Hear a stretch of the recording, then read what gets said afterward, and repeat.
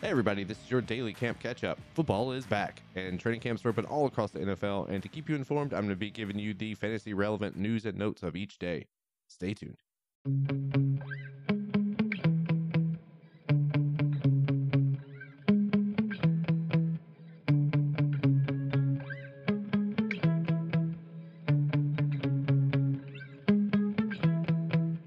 So we're back after a few days off, and honestly, we have entered the portion of training camp where there's a lot of misinformation floating around. I was looking around at stuff today and trying to prepare for some kind of show, and honestly, there's just so much right now that it's hard to know what's real and what's not. There were reports that Josh Jacobs is up for trade. There were reports that Treylon Burks is running with the threes in camp. So, it's really, you're starting to hear a lot of conflicting reports. And I think a lot of that has to do with the fact that NFL teams are clamping down on independent media and fans taking videos and that sort of thing. And so you're just not hearing a lot of stories and you're not hearing a lot of news. And there's still a couple of days before the first week of preseason. So I think people are starting to make things up. There was a rumor today that the Panthers were shopping Sam Darnold, and it turned out to be false. So I want to focus on this 10th episode, my last episode of Camp Catch Up, and just kind of talk about what I saw at Panthers camp on Saturday when me and Colin went out there to view the Panthers. And again, I know a lot of you guys aren't Panther fans, but I'll try to keep it as relevant as possible.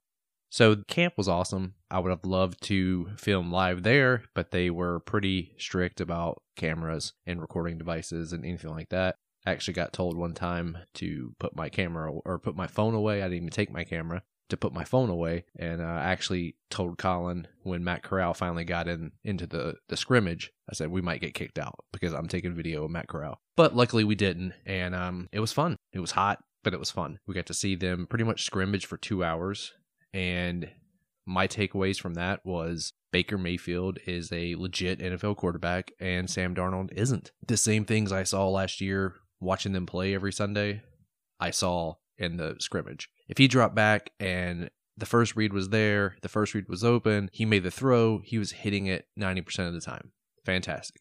He made a couple really good throws during the scrimmage, threw a touchdown. But the problem came, and this happened a lot last year, was whenever things started breaking down. That first read wasn't there. Guys started rushing in, and he would begin to panic. You could see his footwork start to break down, and the results were rarely good.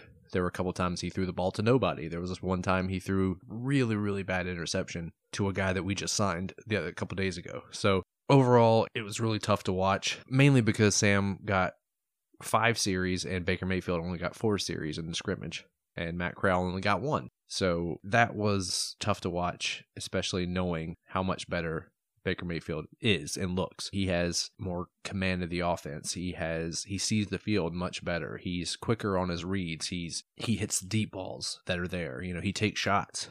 And honestly, when they scored touchdowns, he ran down and celebrated with the team, and Sam Darnold just kind of went back over to the sideline. And so they just have entirely different demeanors, and it was really cool to see live like that. I think Robbie Anderson's in for a big year. I think he's going to rebound from his really, really bad year last year. DJ Moore is going to be same as always.